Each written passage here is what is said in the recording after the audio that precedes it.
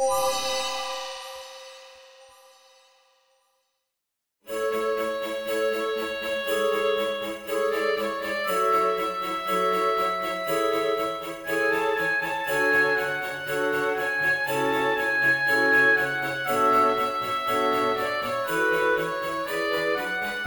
and welcome to Into the Aether. It's a low-key video game podcast. My name is Brendan Bigley. I'm Stephen Hilger. Stephen, I've been playing a new video game. Yeah, I kind of know what it is, but tell me more. Yeah, so last week I took a chance on a game, or I guess the past couple of weeks, and it was Xenoblade Chronicles 2, a JRPG for the Nintendo Switch. It was kind of part of me just like branching out, trying things that I haven't tried before. So this week, I impulse bought a game based on one tweet I saw about a wonderful photo mode, and the game is called Judgment, and it's a spin-off of the Yakuza games. Have you played any of them? So I know of the series pretty well, or actually, no, I know of the series. That's it. I've played Yakuza 0, also kind of bought it on a whim. Yeah. I got it used on a friend's recommendation. I did not get very far at all. I feel like I wasn't in the right headspace to play a game like that. But from what I know of them, they're very kind of visual novel-y meets like Double Dragon, Street Brawler, RPG. So it's like RPG mechanics of like leveling up your character. The combat is, you know what? The really close parallel are the Shenmue games for the Dreamcast. If you ever played those. Now I played Shenmue, pal. Ask me anything about Shenmue and I'll. Wow, I'll are you tell excited about Shenmue 3? No, I don't think. I think it's. I mean, I'm not excited, but I played Shenmue 1, and that game is like so revolutionary for the time it came out. Yeah. But like, it is not really held up, and I think like Yakuza feels like the spiritual successor to Shenmue in the way that it's like a very story-centric game that has like brawling and fighting as like the central like gameplay mechanic. It's kind of hard to describe. I think you'll probably do a better job when you talk about Judgment. The one part of Yakuza 0 I really enjoyed was the karaoke mini games, because the main character is like this very intense looking dude who like does not smile, and seeing him like get really into karaoke was all I really needed. But yeah. I don't know. I struggled with the like, I know it's like literally about the Yakuza, and like I have a lot of friends who like adore this series. So I want to give it a shot eventually, but I struggled with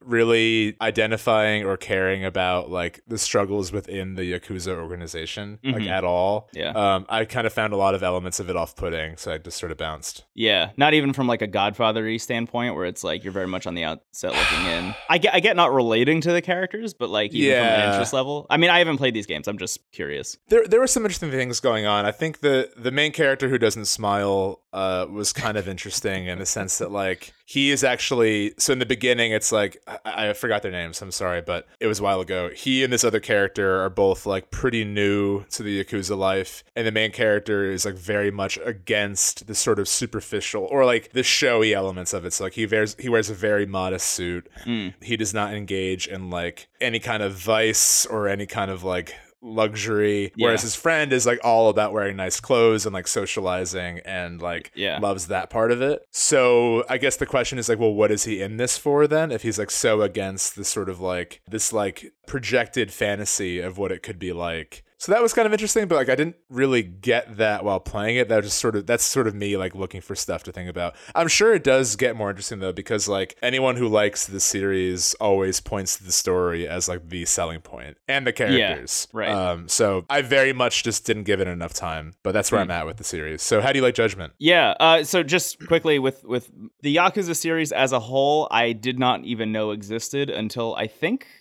when Yakuza 0 came out, and like a bunch of people on my Twitter timeline were all playing it, and I was like, what is this? And then I looked it up. It turns out there have been like a million of these games and people love them and have been playing them for years and years. I had never even heard of the series until then, and was kind of interested in it, but like didn't really feel super compelled to pick it up. And then Judgment came out, and Judgment is, instead of playing as a member of the Yakuza, you're playing as just a detective in the same city, that all the Yakuza games take place in. You're just playing as like kind of a detective for hire who is working for like a bunch of law firms essentially to just like collect evidence. And sometimes that will weave you into like Yakuza storylines, as with the first case that I'm working on right now. And other times it'll be like there's a serial murder case that's happening and like you need to figure out anything about this to help the police, down to like really like kind of low key, like I'm just taking pictures of somebody cheating on somebody else, you know, just to like, just classic like private eye shit, just to like make a buck, you know, like just to like make some money, so you can afford to like go do karaoke or something. I've been there. But that was kind of more interesting to me, the idea of playing as a detective in this city that's known for having a shitload of like organized crime happening in it, instead of like taking part in the organized crime. Like that was kind of a more compelling idea to me. So I picked the game up kind of on a whim, just kind of like curious about the vibe of it, having never played any of these games. And I don't even know how far in I'm in, maybe like 5 to 10 hours. I'm like in the first case still. It might be less than 10 hours, but I'm in the first case and I am like completely smitten by this game. I love Judgment. I am so into it in a way that I absolutely was not expecting to be. Like I thought I'd have like a good time. I didn't think I'd be like really fucking invested in it in the way I am. There's still that's like awesome. I'm still in the place where they're like unraveling new mechanics. Like I just put on a disguise for the first time and like infiltrated like a Yakuza base and was just like doing some like fact finding shit while I was inside a Yakuza base. But like outside of that, I mean, the game is just like so rich and so detailed in a really surprising way. It's worth noting that the main character of this game is like is played by an extremely famous Japanese actor. Apparently, his name is Takuya Kimura. I had never heard of him. I've seen him described online as like a Brad Pitt or Tom Cruise level star in Japan. I've also seen him described as just, you can't compare him to other people. He's just the Takuya Kimura. Yeah, exactly. You know? You don't want to. Yeah, exactly. So like, just point being, he's good at his job. So I've been playing this game with Japanese dialogue on English subtitles because they have dubbed the game. Like you could play the game dubbed. And like he's really fucking good. To give you like a quick overview of the story, this is just setup. This is not spoiling anything. This is just like how the game starts. Is you are playing as this character. His name is Yagami, and he works in a law firm. He's like kind of new. One of his first cases, he was able to get an acquittal in a place where like acquittals are almost like pretty much impossible. It's like I think it's like 99.8% of all cases in this district are not acquittals or are I forget what the fucking term for it is. It's a law term, but whatever. Point being, there's like almost a 0% chance that you're going to get an acquittal ever. And this dude gets this guy, Yagami gets this guy off for a murder charge, and he's released back into the world. And like literally a day later, he murders his girlfriend and lights his house on fire. And he's like, oh my God. Well, shit, my whole life is over. Like I was going to be a lawyer.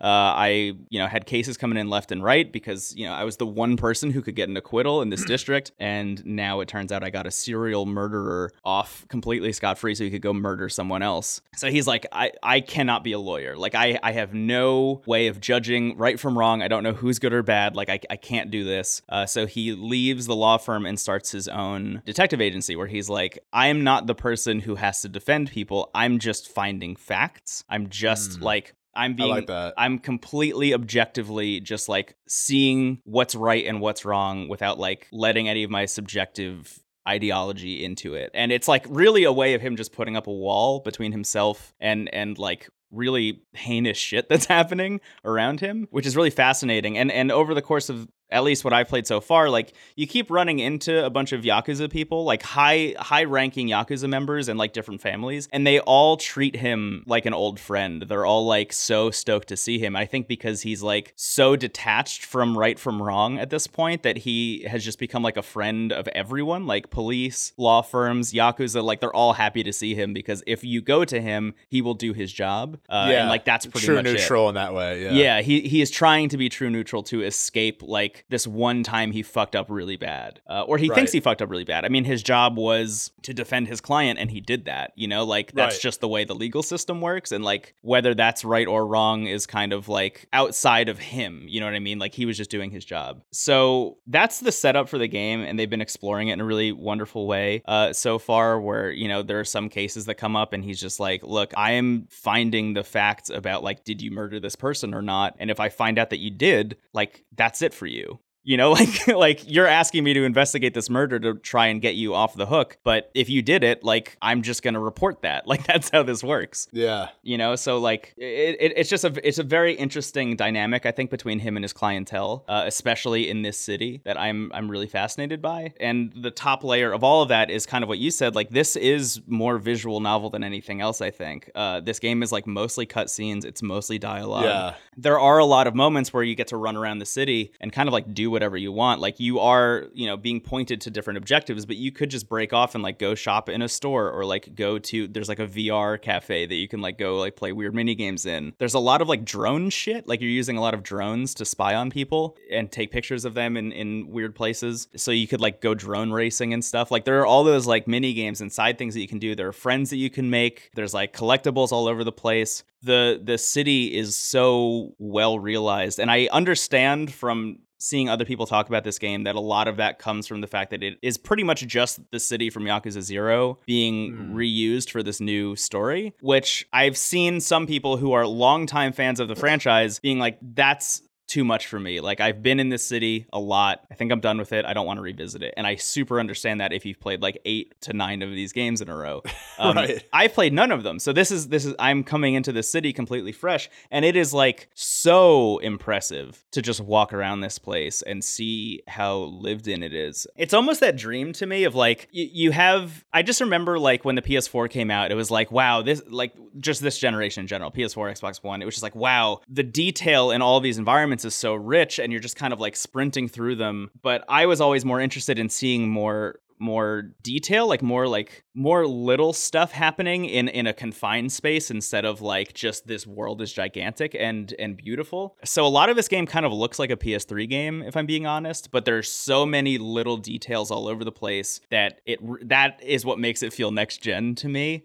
Like the fact that I could be standing inside of an office and everything outside of that office is still rendered and like fully fleshed out. Like, I could look out the window and see cars driving by and like see people walking around like doing their normal shit, or like drinking at a bar, or like eating at a cafe or something, like from the window that I'm in, and then go down the stairs and leave and enter the open world and like go sit down in that cafe with those people that I just saw from inside. Like, that's such a little detail that really makes this world feel alive at all times. Yeah. There are load screens every once in a while, but I think they're mainly just to render sometimes like indoor environments or like preload cutscenes for things in places. It's not like the game is stopping to load the world really at any point, because you're always in it. You're never leaving it. And for That's me, so cool. at least, like, that's been one of the most impressive things, is just like at any point I could just hang out in this city and do whatever I want. Like, I could be investigating this thing, but I could also just like sit down and like eat some rice at a fucking cafe somewhere, like talk to the guy who made it, you know, just about like the secret ingredients he uses in his rice. Like, that kind of stuff I think is really, really cool. So from that aspect, I'm like really, really, really enjoying this game. But like the overarching thing is really the story and the characterization of all of these people that's really pulling me through. So like, you run this detective agency. You have I guess he's a friend. He's more like an associate who works with you. He's like the only other guy that works in the detective agency with you. His name is Kaito, and he used to be in the Yakuza, but has been kicked out since. Oh, for reasons that I'm sure we will learn eventually. Yeah. But it's so funny. Like, so first of all, he's just like this big burly guy who's like extremely intimidating and like very clearly always down for a fight, but simultaneously loves flying the drone. And like, anytime you need to do anything that is like even remotely investigative at all, he's just like, oh, let's use the drone. And Yagami's like, dude, we don't use the drone for like, we can't always use the drone. Like, you're not even that good at flying the drone. Like, you got to practice before we use the drone for everything, which is great. But then you'll go like talk to a member of any Yakuza family and they'll be like, how's Kaito? Like, oh, you know, he's doing fine. It's like, yeah, it really sucks that we had to kick him out. You know, it's like, even they're bummed out that Kaito's not around, but like, he did something that was like so bad they needed to get rid of him. Wow. But they're still happy with you, and they're happy that he's with you for some reason. So like, just exploring that relationship is really awesome. I'm spending a lot of time in the old law firm that Yagami used to work at and quit because of the whole serial murder thing. And people bring it up constantly. Like, people are constantly just like, yeah, you let that guy off, and like, because of that, there's a person who's dead and it's on your hands. And like, they're constantly reminding him of the time that he fucked up. And it's like, it's really intense. It's really intense. And you can tell that he like is not coping with it at all. Like he's not good at dealing with it. It's interesting that he and Kaito are both kind of kicked out of their respective, or have both left their respective prior organizations. Yes, exactly. That's really interesting. Yeah. That sounds awesome. I'm really happy you're enjoying it. And it sounds like, for me, I feel like this came out recently, right? Like in June, late June, I think. Yeah, it might have been like 2 weeks ago, 3 weeks ago. Yeah. I feel like I may check this game out before giving Yakuza 0 another chance, because I am more drawn to like being on the outside of the world versus being in it.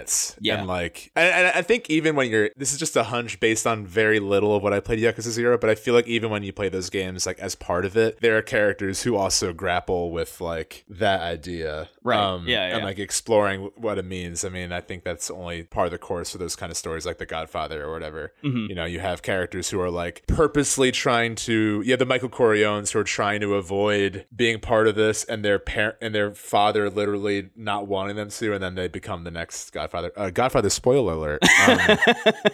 But that sounds really great. I'm happy you're enjoying it, and it sounds like you're enjoying it for reasons that, not that you definitely value the story in games, but I feel like what usually keeps you going is the mechanics. Yeah. Very broadly speaking. So, but it sounds like what's interesting is that this game is using the story, even in the downtime where you can like explore the town, that's still aiding the idea of this character being like kind of peripherally involved in all that's going on around him. Yeah, exactly. You're just building relationships with people around you, and like there is the classic, from what I understand, the classic Yakuza shit where like you're running around the town and like people will just pick fights with you because like you're in a rough area. Like it's known for just having a lot of people who like get drunk and want to brawl in the street. So like you'll be walking from one place to another and like 3 dudes will just appear out of an alleyway and be like, "We're just gonna fuck you up." And it's like, well, no, you're not, because I have 2 different fighting styles that I can switch between, and I can pick up a bicycle and like smack you over the head with it.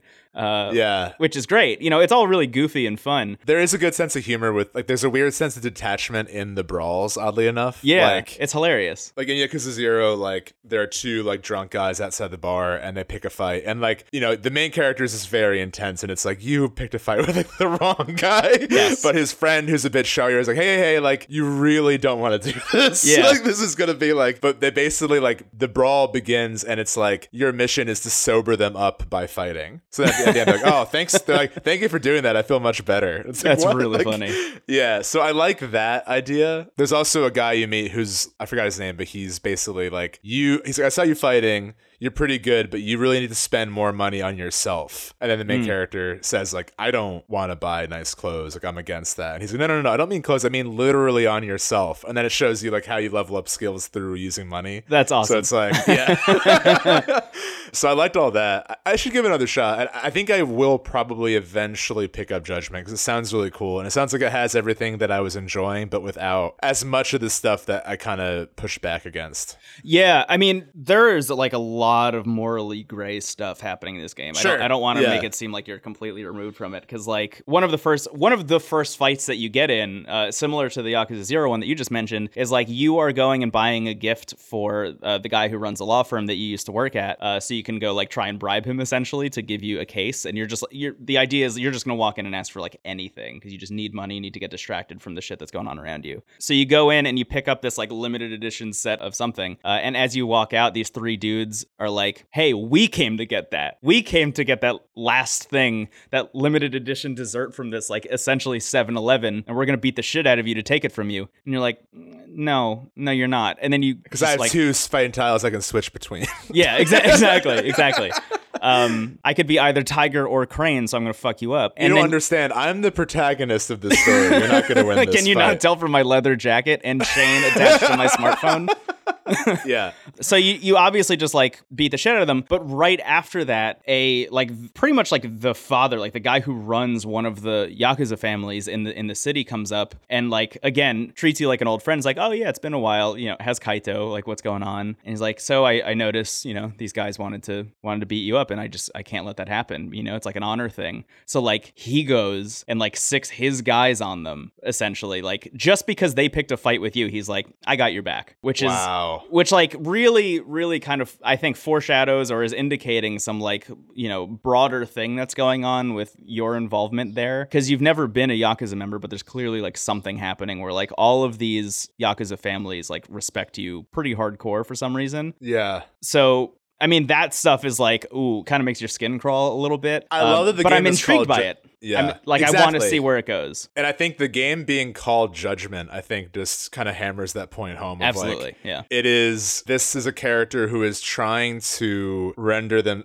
based on what you're saying, they're trying to render themselves like completely void of responsibility in a way. Mm-hmm. They want to exist through this city and not take responsibility for any action, but like it's almost like their inaction is what's causing shit to go south. Yeah. Like them not really choosing a side and not really like it's like sort of the evil in neutrality in a way. Or maybe not evil, but sort of like the dangers of neutrality. Right. And it's also it's not really clear based on what you're saying like who is good and bad either. I don't think it's as simple as like the law firm is good and the Yakuza are bad. Right. So that's really interesting. I think that sense of intrigue would definitely pull me in too. I'm really happy you're enjoying it. Yeah, I think you'd like it. There's some other like stuff going on mechanically that's really great where, you have to like investigate crime scenes and stuff and you're walking around and any time you're in first person like crime scene investigation mode, there's always a cat hidden that you have to find and it gives you extra like bonus points to find the cat. Like that kind of shit is like exactly my jam. Like it's so fun. It's so video gamey, It's like it's weird how video gamey this game is, but it also like I find myself thinking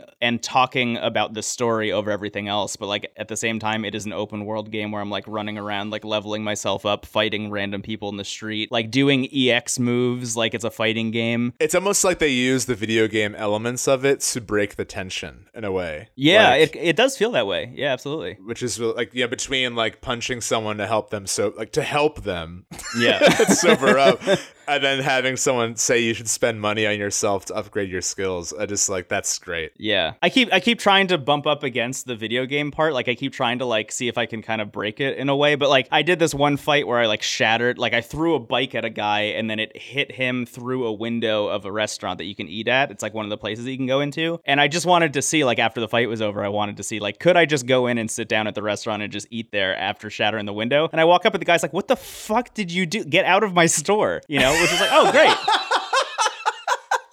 Can you imagine that scene of this reporter trying to avoid any responsibility, throwing a bike at someone through the window, and then like adjusting his tie and going like, "Hi, table for one." Yes, like, that's no. exactly what I wanted to do.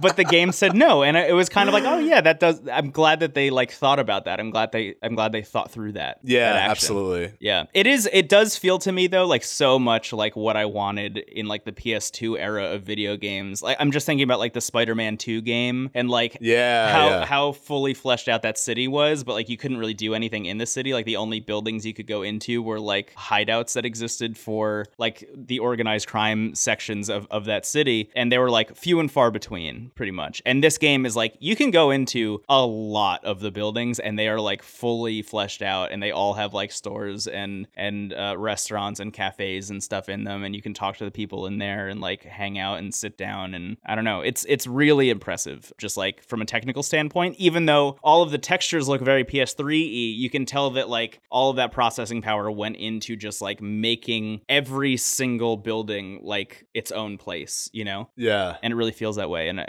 I'm extremely into it. And yeah, I like Judgment. the qualifier PS3E. Yeah. I hope I'm now gonna worry like when I go like get dressed up to go out. I'm like, do I look PS3E today? Is something off? Something off about me? Yeah. Do I have an unrendered forehead? Uncanny Valley, Steven. Yeah. If somebody looks at my back in a mirror, is it rendered or is it just gone? Am I just see-through? Can you see my wireframes today? Oh my god. PS3E. Yeah. Anyway, that's Judgment. I am really liking it, having never played the Yakuza games before, and yeah, recommended. Is it a PS4 exclusive? I have no idea, honestly. Let me look. I have the Wikipedia page open right now. Oh, perfect. Yes, it is. Interesting. We haven't talked about a PS4 exclusive in what feels like 8 years. Yeah, well, we're gonna talk about 2 today. Yeah. That's right. Speaking of which, we're gonna take a break. Goodbye. Oh yeah, goodbye. We're gonna take a break. Hey, Steven, we're back from the break, and there was a discussion in our Discord, which, by the way, you can join by going to bit.ly/TWG Discord. Link is in the show notes. There was a discussion in our Discord recently that you wanted to bring up and talk about. Yeah. It was actually encouraged for us to talk about it from people in the Discord, too, which was cool. But it was a really interesting discussion. Something I think we've touched on. It's certainly something that I think about quite a bit and might be fun to explore together. Let's do it. Scoot in the Discord. Scout, hello. Thank you for bringing up this wonderful point. They wrote in the Discord, I'm just going to read it verbatim here. Discussion topic for the group. How do you feel when people call games bad? But really just me and not for me. I had a friend tonight call Twilight Princess a bad game. Also just hot take right off the bat, but that's besides the point. I had a friend tonight call Twilight Princess a bad game. When I told them I didn't think it was fair to call it bad just because they didn't enjoy it, they said, well, me calling it a bad game is just an opinion. Do you think bad and good are totally subjective terms? Or do you think there's a scale of quality to games that can be cited objectively? And then in parentheses, personally, I'm always trying to discuss specifics about why I like or dislike a game. Aspects are bad, but it leaves a nasty taste in my mouth to whole cloth call things bad, unless specifically there's evidence that it, period, is, period, bad. And a lot of people talked about that afterwards, myself included. I think it's a really good discussion to have, like, about all media, really. Yeah, totally. And I don't think there's any, like, declarative, I certainly don't think I have any kind of declarative, like, thing to say about it, because even opinions on this point are subjective. So, like, there's a lot of moving parts here. Yeah. It's a big thing to tackle, yeah. Yeah. Nor are we like the inquisitors to be like, this is how you call games good. You know. But I thought it'd be fun to discuss. So I can recite the spark notes of what I wrote and sort of what I think about this discussion. But I would also love to hear what you think. Yeah, totally. I'm just hearing all of this and kind of ingesting it. I'm interested in your take on it first while I kind of like digest. Yeah. So I wrote kind of a more fully thought out paragraph in the Discord, but my thing is like, my main thesis is like when you're talking about a game's quality, especially like because it is subjective, I think it's more about citing your experience than about the game as a whole. Yeah. First and foremost, I think I think in the case where someone says, I think this is bad, and because it's my opinion, I can say that this is objectively bad, is kind of like a rough thing to do. Right. Because it's all subjective. So like, there's nothing wrong with saying, I think Twilight Princess is a bad game, other than the fact that you're kind of diminishing someone else's experience with it. Right. If I sat here and said, Brendan, I think that Hanson is an awful band, which I don't. I love Hanson.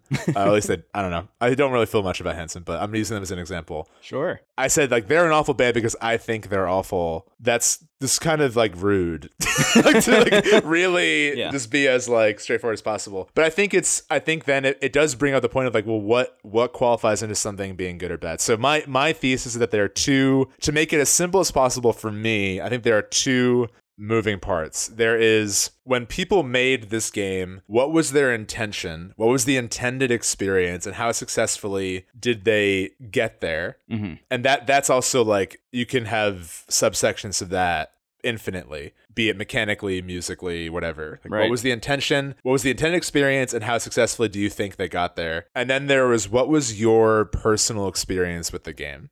People brought up Steep actually in this. Were like, oh wow, you don't think Steep is an especially interesting intended experience, but the experience you had with it was wonderful. Yeah, absolutely. I have often brought up at Final Fantasy VII, like, I think that game mechanically has not aged super well, but I can't deny my associations and experience with it. I think it's great. And I think something I wrote about in the Discord too is like, when I especially love games, it is very sensitive to when in my life I am discovering them.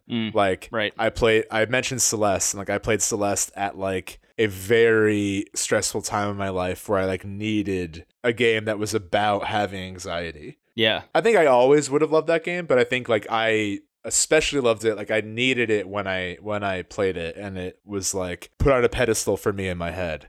So I think, I don't want to tell anyone how to talk critically about anything, but I think it's probably a good practice across the board to, when you're saying whether or not you like something, I think it's worth saying, like, I didn't like my experience with it versus, like, I think this is objectively bad. Unless you very much do. There are things that are not good. Yeah, I was just about to say, so, like, I think, first of all, if you're going to call something bad, there has to be some kind of qualifier there, right? There has, you have to, like, you can't just say that whole cloth without any reasoning behind it. But at the same time, like, the word bad to me, even, like, not to get semantic about it, but here we are. I mean, we're having this conversation, so whatever. Like, the word bad to me almost implies more of, like problematic shit than anything else. Yeah. You know, right. like... And that was discussed later on. Oh, okay, cool. Yeah, like, I feel like Xenoblade Chronicles 2 is a great example where, like, I put that game down because, like, there is some bad shit in there. Like, the character designs are, like, really off-putting, and I could not really deal with it, and I didn't feel good about playing it, so I stopped. And, like, do I think Xenoblade Chronicles 2 is a bad game? No. Do I think that there are some bad elements in it? Absolutely. I just binge-watched all of Neon Genesis Evangelion recently, and I think most people who love that show would agree that there is some bad,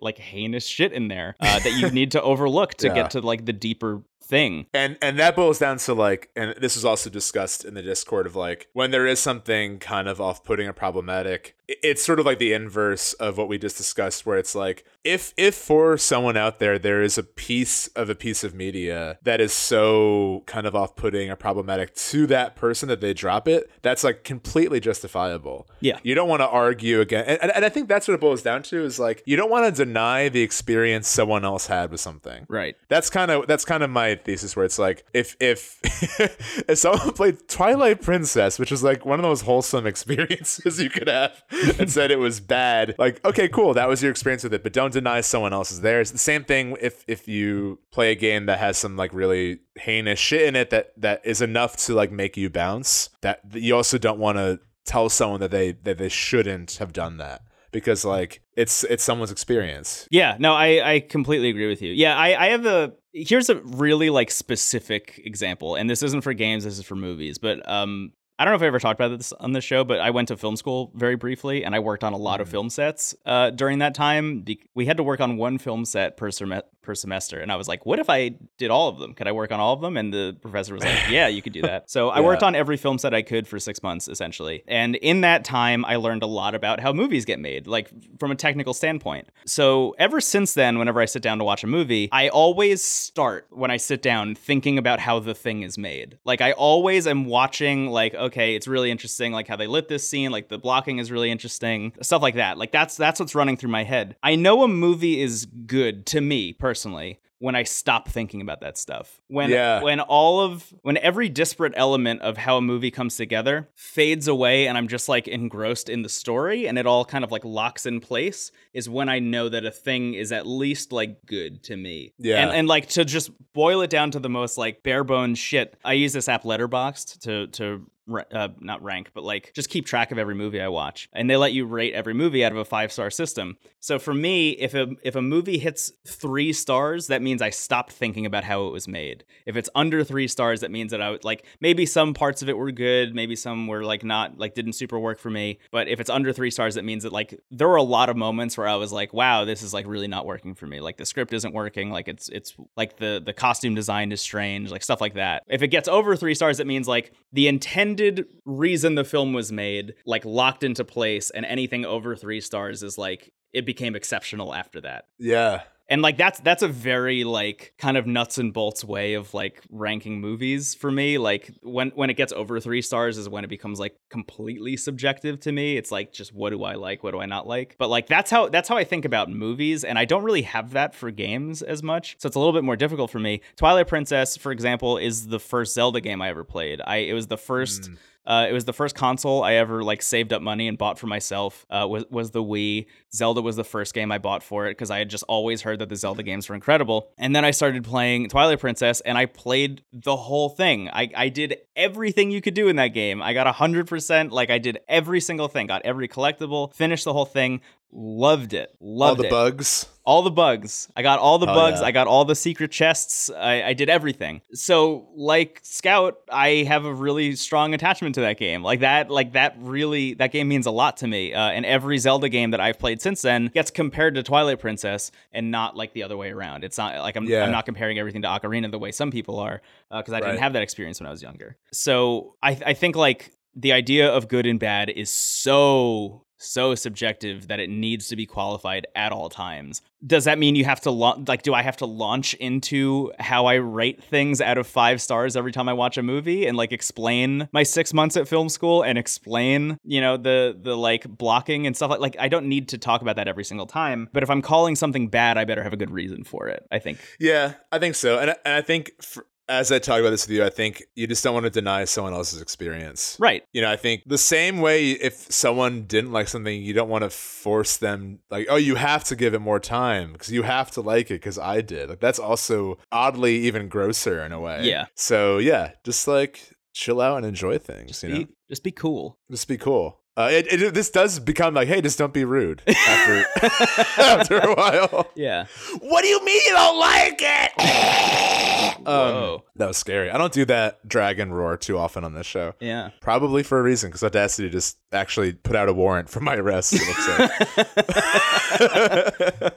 All right, let's get out of here. Yeah, let's move on. Hey, just be cool, stay nautical, stay fresh. Also, thank you, Scout, and thank you everyone who engaged in that discussion last night. Yeah, so that was a really neat thing, and that's I think why the Discord is so lovely, because we can talk about stuff like that and not have to talk about it like after the fact because like someone did that. You know what I mean? Like We're proactively having these discussions on like how to appropriately talk about something that's critical. Also, I say this a lot, but like we talk about. Obviously, this podcast is about video games and about games we like, but like we're not trying to like set any official rating of our own, at all. Like we are just sharing our experience with it, and that's like really it. I don't think either of us hold our opinion on any kind of pedestal. No, neither you or I are like any kind of professional in that sense. If you haven't gathered that already in the 49 episodes, Brendan and I are not professional. No. Well, yeah, we're being a little joking. We take this very seriously. Ben and I are actually both in tuxedos right now. Yeah. You got to dress for the job you want, I'm dressed as someone lying in a coffin. Brendan and I both wear tuxedos and lie wake adjacent on the floor while we record this podcast. With our hands folded across our chest. I always freak myself out when I fall asleep like that. Does that happen to you? Where like you fall asleep like as if it's your wake? Yes. Yeah, I have in the past, yeah. Anyway, what a dark turn. Let's get out of here and go to the next segment. Quick, let's escape from this. Goodbye. Hey, Brendan. Yeah? Oh, funny running into you here. What Whoa, a coincidence. Weird. Hey, I've been playing Sekiro again. Yes. As evidenced by our streams, which have been fun. Thank you all for joining me on my adventure back into hell. I meant to mention that earlier. We've been streaming like a lot more.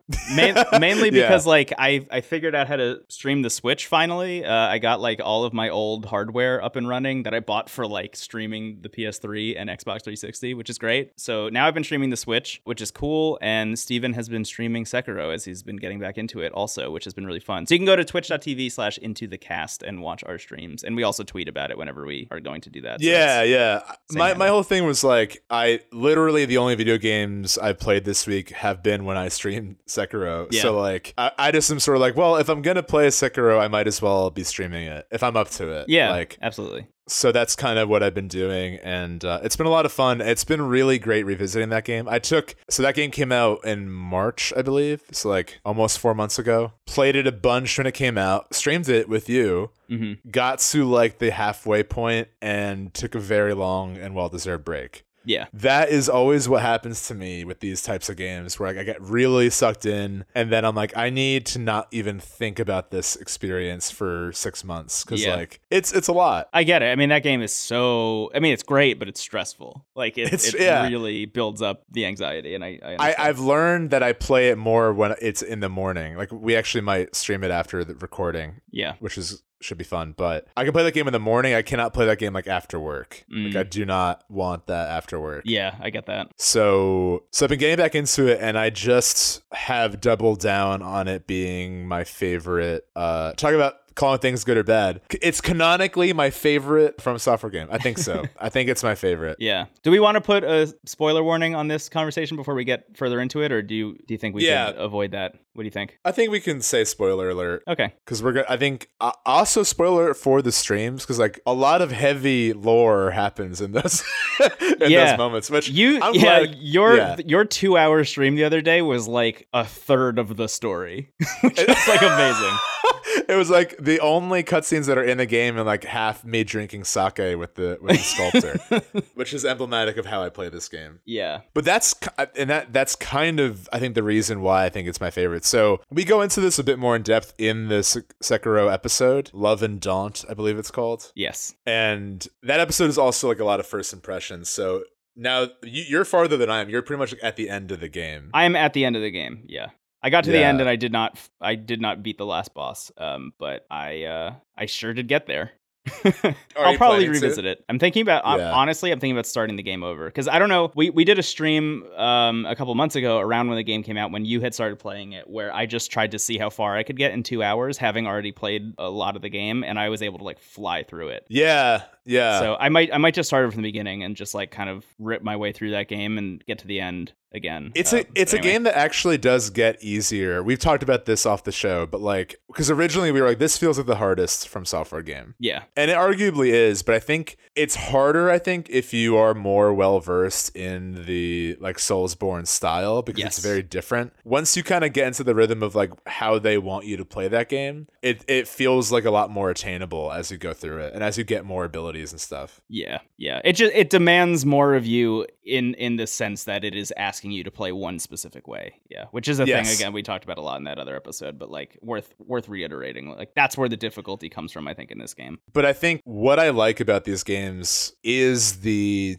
talk about with Judgment, like the world in it, like the every From Software game has such a mysterious and fascinating world to it. Mm-hmm. You know, Dark Souls and Bloodborne are known for being like way more cryptic about like what is going on, and you know, I might go through each of them because I kind of have like bullet points on what I think each setting is trying to go for. But with Dark Souls, we had the benefit of having 3 games in that world, so like I think by proxy we know more about that world because of how much like media has been made about it. Yeah, just a lot of lore videos on YouTube.com. Right, but even independent of that, like just the games themselves, like you see characters more than once and like all that kind of stuff. But I've mentioned this before, but with Dark Souls, I always have this feeling I've only played 1 and 3, but in both games, you get a sense that the major events have already happened. Like I never forget in Dark Souls 1, the opening cutscene is gods and dragons fighting in this like climactic thing. And then it cuts to a jail cell like full of moss and you're in it. Yeah. And it's like it's and again, almost like slathered in barbecue sauce. Like yeah. It's almost as if these world-defining events have already taken place and you are now crawling through like the remains of this world, picking up the pieces. Yeah. And setting the stage for what will happen next. So it's really interesting, especially Dark Souls 1. It's like you're really the bridge between 2 of the actual stories. Like you're just sort of in this purgatory of narrative where the only story you're getting are from the item descriptions and from cryptic riddles from NPCs and you know, atmospherically. There's a lot of like statues that suggest like, oh, what once happened here? Right. What was this place designed for and what is it now? You get a lot of that. Yeah. Especially in Bloodborne, where Bloodborne is a game about like the decay of society as it tries to evolve itself too quickly. Right. Yeah, and I think both the Souls games and Bloodborne are so interesting from like the NPC standpoint, where they are so like wrapped up in despair that they think that nothing can change and like there's no way that they can escape the fate that they've been handed. Like they just like were given this card and it's like, well, I can only play this card and that's all I can do. And you as a protagonist are kind of like trying to defy that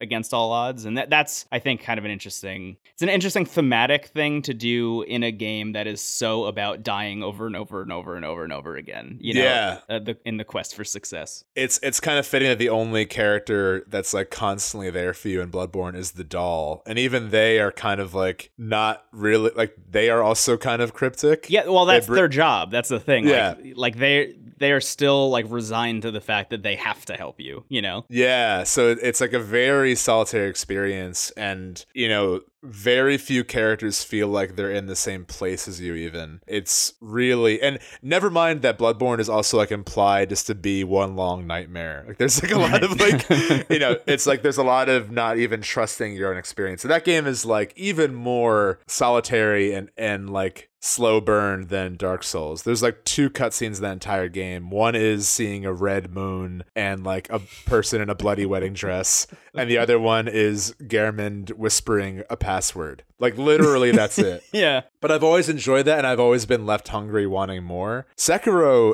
has strikingly a way more concrete, actual linear narrative in the game. Yeah. You are the protagonist. You are given a very clear sense of purpose right away. And the thing that really blows me away, and I think this is why it's my favorite, and I don't think, going back to our earlier conversation, I don't think this is objectively better, but I think it pays off.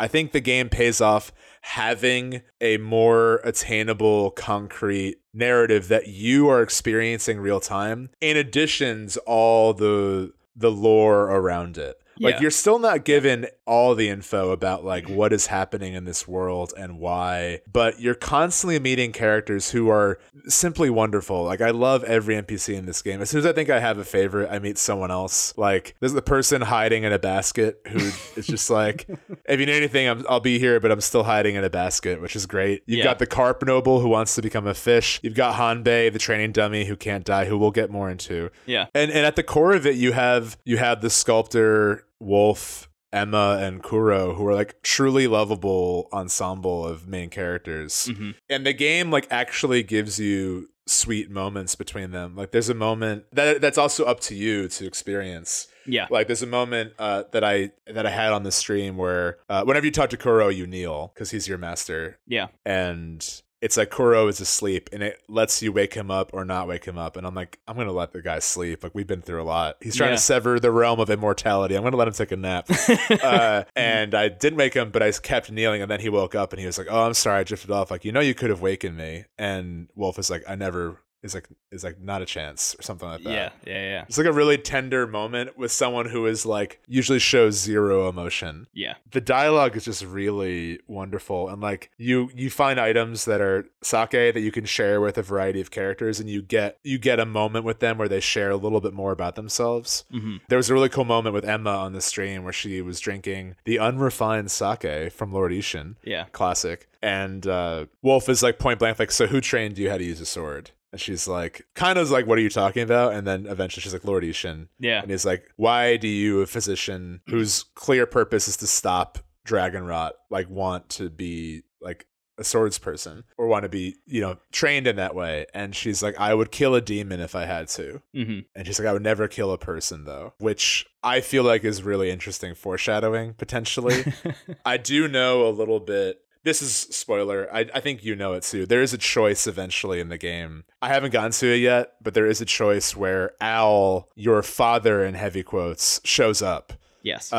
He had been presumed dead, right. But he shows up. You play through a memory about, I think, 3 years prior to when the main story takes place, in which you see him in like a burned down castle. Like, I'm done for. Like, I'm gonna die here. And go on without me and whatever. And that's when you go fight Lady Butterfly and a bunch of other things. But yeah, like you assume that he has died there. And Sekiro begins. Like, the first cutscene is like you, Wolf, as like a kid in this field, this like war-torn battlefield, and Al stumbles across you and is like, I'm just gonna take you with me, basically. Yeah. It's like a very sinister moment. Like you like, it's not like overtly so, but like you get you get it's strongly implied that this guy probably killed your actual family and is now just like taking you as his ward. Mm-hmm. And it's said right in the beginning, he's like, you owe your loyalty to me and then Kuro, basically. In or that something order, like that. specifically. In that order. So when he's presumed dead, you devote the rest of your life to Kuro, your master. So Al shows back up and you're given a choice to betray Emma and Kuro for Al. In that case, you do have to. It's a really cool cutscene because Emma is so like rad in it, where she just shows up like ready to kill you. Yeah. And that conversation of her being like, I would kill a demon if I had to, is about you if you choose to be evil. Yeah. You are an undying shinobi warrior. Like, you are a demon in that case, you know? Right. And like, I'm actually getting chills at the thought of betraying Kuro because I'm like, how dare they give me that option? Like, absolutely not. No. Yeah. But if you do that, I think you actually become a demon. It's like the bad ending. But if you side with Kuro, you then fight Al, and I don't know what happens next. But that moment was spoiled for me because like I Googled something and I just saw the cutscene, but which was kind of a bummer. But I am still really excited for it to play out. Yes. But just those kind of moments are what I'm highlighting, where I'm like, this game had like, if you want to get like knee deep in the lore and figure out like who the monkeys with guns are in the fortress, why are there a bunch of ghosts that are dogs in the forest? Why similar to Bloodborne, there's this like mortal quest for immortality that is clearly turning people into demons. Yeah. But then you learn about the reasons why. Yeah. You have a character like Wolf who you play as who's like, I am using my immortality that has been given to me to help my master make sure no one else goes down this path. Yeah. Which is like the good path. Right, yeah. And you meet a lot of characters along the way who have like different feelings about that. You have the villain who's kind of a tragic villain, Genichiro Ashina, who is like just desperately clawing on to the last semblance of civilization that exists. And when you fight him and he's resurrected in a fucking lightning and thunderstorm, which is so cool. Yeah. Just even though it's a horrific moment, he's just like, I will hang on by any thread to make sure that Ashina still stands. Mm-hmm. But he still respects Kuro and like has some semblance of honor left with him, even though he has clearly gone down the demonic path. And I think having those moments firsthand, in addition to having the moments that have already happened, make the story of this game so much more exciting to me. Like, it is so much more. I just have had my jaw drop on the floor in so many moments of this game. And like, it sounds corny, like that has become a cliche, but like literally on the edge of my seat, jaw dropped, like heart out on the table. Yeah. When I'm playing this game. Yeah, I think there was no greater moment like that for me in this game than the first official boss battle, when you're in that like very wide open battlefield space, and the like general who is in charge of like keep making sure the gate is closed so nobody can get into the castle comes out. Oh yeah. And he doesn't give a shit who you are. He's like, I have one job and I'm gonna fuck you up. Like that's his one thing. Like, if you had the opportunity to talk to him, things might have gone differently. But he's so steadfast in his belief that he's like, anybody who shows up here is here for malicious reasons, and I need to make sure that this person doesn't get through. Yeah, and that being, keep going. Sorry. I just think like that is what FromSoft is so good at illustrating in its story, and wrapping that up in an actual narrative. I think like just really makes that moment even stronger than it would be in a Bloodborne or in a Dark Souls, because you have all of this actual real context, not just reading item descriptions, not just hearing whispers from somebody behind a tree that you never get to see, but like you've seen actual cutscenes and talked to actual people, and it brings you to this point where you already know he's there before you get there. Like, you're keenly aware of who he is and what his purpose is, and that he's going to try and fight you, and that there's nothing that you can do about it, and you have to kill him, and you just have to kill him. And that's how that scene plays out. I found that really, really powerful, and that's just one of many, many, many moments like that. Yeah.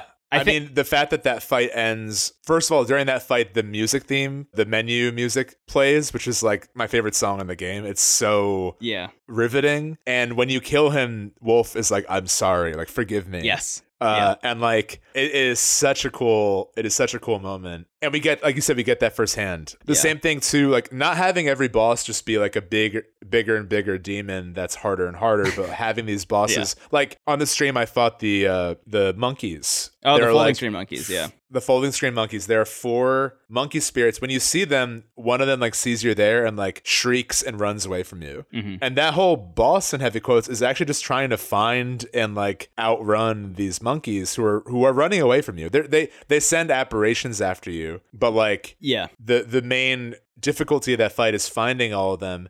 And then when you finally defeat them, like I had a sense of guilt like initially about this fight. And then when you defeat them on the folding screen, you see all of them like kind of looking embarrassed. Like the kind of see no evil, hear no evil poses. Mm-hmm. And a voice from beyond is like, forgive them. Like they're just trying to keep me safe. Yeah. And like that is like to have the stakes not always be this is going to be a bigger demon covered in barbecue sauce, but to have like boss fights that are framed in that way is so rewarding. Yeah. And again, like it's not even like you had this in place of all the cryptic stuff. You still get that. Like you still that's the point I was about to make. It's there for you if you want to invest in it, but it's not the only thing you're getting, which I think is a very important distinction. And I don't know, I just find the world really like I find subjectively the world of Sekiro and the world of Bloodborne more interesting than sort of like the kind of vanilla fantasy of Dark Souls. Mm-hmm. Like there's still a lot of really interesting things happening in the Dark Souls and a lot of great characters, but like it is more like dragons and knights and stuff and not like, you know, top hat barbecue sauce hell or you know like Japanese folklore and stuff. Yeah. You like that? Yeah, I'm just thinking I'm just thinking about how I can turn Top Hat barbecue hell into the cover art for this week's episode. I think to pull back and just like speak a little bit more broadly, we've talked about this in the past, maybe with the first Sekiro episode, but Miyazaki, the lead designer on all of these games at FromSoft, has gone on record as talking about like, I'm not very good at storytelling is what he says. He's like, the reason that all of the lore is told through item descriptions is because I'm good at writing lore and I'm not good at writing like an overarching narrative. And Sekiro is so the opposite of that. Like it's so strong. And every character is so well developed and so interesting. And like it is pared back a little bit. It is obfuscated just a little bit, but that's more to keep you intrigued and keep like some kind of mystery pulling you through the rest of it. So I almost see this game weirdly as like the Link Between Worlds to Breath of the Wild jump. Like this game might be the Link Between Worlds of From Software, where the Breath of the Wild might end up being Elden Ring, that game that they're working on with George R.R. Martin from Game of Thrones, or who wrote the Game of Thrones series. Like that could be the payoff for like Sekiro experimenting with like telling a straightforward narrative with the From Software structure. You know, we don't know anything about Elden Ring outside of the fact that it's a game that exists and those are the people working on it. But like this game to me indicates that like the people kind of running the show at FromSoft are more interested in telling like real ass stories inside of the structure that they've built over the years and inside of the mechanic like trapping that they've kind of created for themselves. And this, as a first attempt at that, is extremely strong. It is really well I mean, done. there's a reality where we could have just gotten like a new Dark Souls game every couple of years. Yeah. Which like probably would have been fine, but you know, like the fact that we got Sekiro instead of Bloodborne 2, which don't get me wrong, I would love a Bloodborne 2. Same. But I think like it's sort of like the idea that Pixar once embodied of like not doing sequels unless they like felt very strongly one way or the other, which I think they still embodied. I mean, we don't have to get into a Pixar conversation, but like, you know, Cars 3 being the notable exception. Hey, Cars 3 is no Dark Souls 3, am I right? Hey. Say what we will about Pixar. I feel like well, maybe let's not get into Pixar, but yeah. Yeah. But I'm just saying that like across the board, not even just singling any one group of people out creatively, like it's nice to see new ideas instead of sequels. Yeah.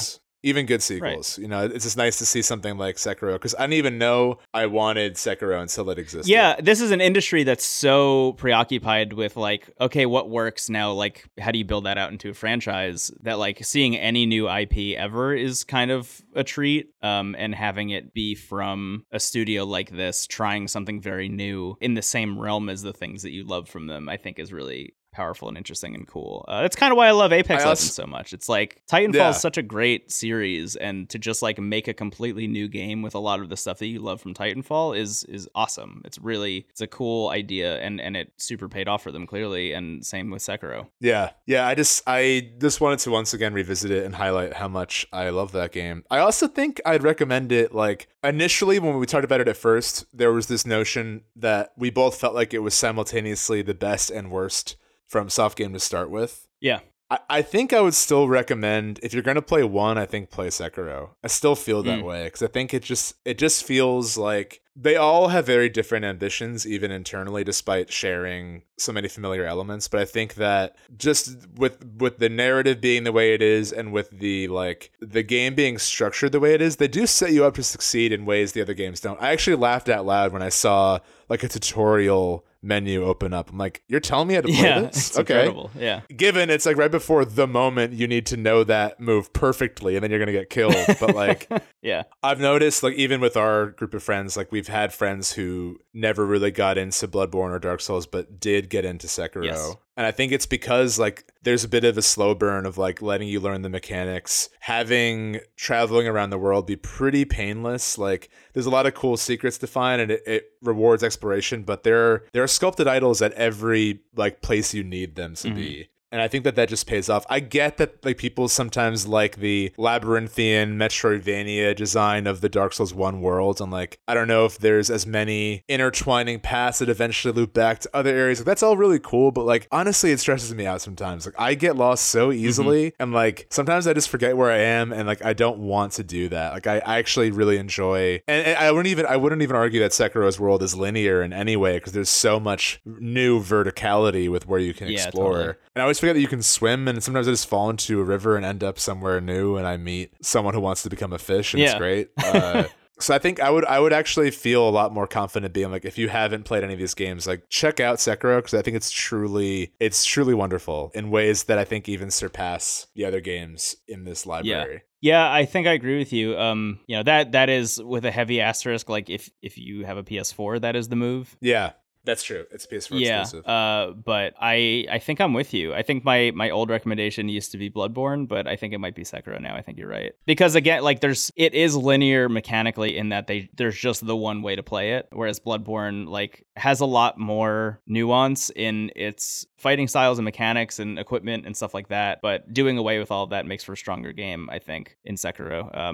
And that is a very subjective opinion. I know that some people like vehemently feel the opposite about it. I mean, I actually like the thing with Dark Souls, Bloodborne, and Sekiro is like Sekiro wants you to play it one specific way, and there's a lot of variety within that too. And you also get like different skills, and you can get different prosthetics. Like there is customization within that, but you know you're gonna get the groove of certain mechanics. Bloodborne lets you kind of choose between like 3 different styles. There's like strength weapons, dexterity weapons, and like arcane stuff. You're still gonna be like ducking and dodging a lot. Ducking and dodging. But you know, they ducking and dodging, but that's sort of the 3. And then Dark Souls, like sky's the limit. If you want to be wearing a statue and wielding a statue, you can. Like some of the strength builds in that game are like you just have a club that like once was a city and you swing that. So I actually do, as an RPG fan, I do like the amount of customization that Dark Souls allows for. But by extension of that, someone newer to the series might feel like totally lost. Like, what do I invest in? Like, I have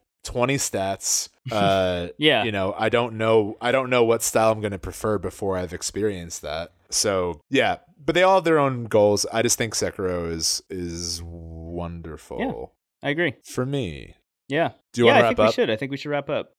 Thanks always. Goodbye. That's it. Thank you as always for listening. It means a lot. If you like the show, leaving a review is super helpful on Apple Podcasts. Rate out of 5 stars where you see fit. Leaving a review, writing a review is also great. It does actually directly help the show. Sharing it is also the best way, honestly. And just listening to it every week, as many of you do, as many of you tweet at us about, like it's just always humbling, and we're very grateful for that. And you can follow us on Twitter at IntoTheCast. Our Twitch handle is the same. I don't even know if it's called the Twitch handle. I don't think it is. But our Twitch name is at I'll let you do the Twitch stuff. You're like nodding at me like a stage mom. Like, no, smile. No. I was telling you that you were doing a good job. Yeah. Oh, thank you. I'm very new to Twitch. The Twitch. Into the Cast. Same as Twitter. We have a Discord. The link is in the show notes. And yeah, thank you for everything. Yeah, I'm trying to think if there's anything else. Thank you to AJ Filari, our producer, for doing the show. Thank you to everyone every week. I think that's it. Oh, Goodbye. actually, worth noting, I'll put this in the show notes also, but we just made a YouTube account where all of the VODs from our Twitch streams are going to live, so you can watch that stuff on YouTube if that is your preferred viewing platform. Yes. Anyway, that's pretty much it. I guess worth mentioning, if there's like another platform that you wish we were on that we're not on, I guess let us know. I can't think of anything off the top of my head. Like, do you want us to have an Instagram? I don't even know what we would do there, but like we could do that. So just a collection of all your episode. Maybe I covers don't know. We would do be that with fun. no script. Like that's maybe a thing. Yeah. But anyway, besides all that, thank you so much to everybody who listens. This show is constantly cool to make, and we like doing it. Yes, my name is Brendan Bigley. You can find me on the internet at Brendan Bigley. I'm Stephen Hilger. You can find me at Stephen Hilger. Have a wonderful Goodbye. week. Have a good week, everyone. See ya later.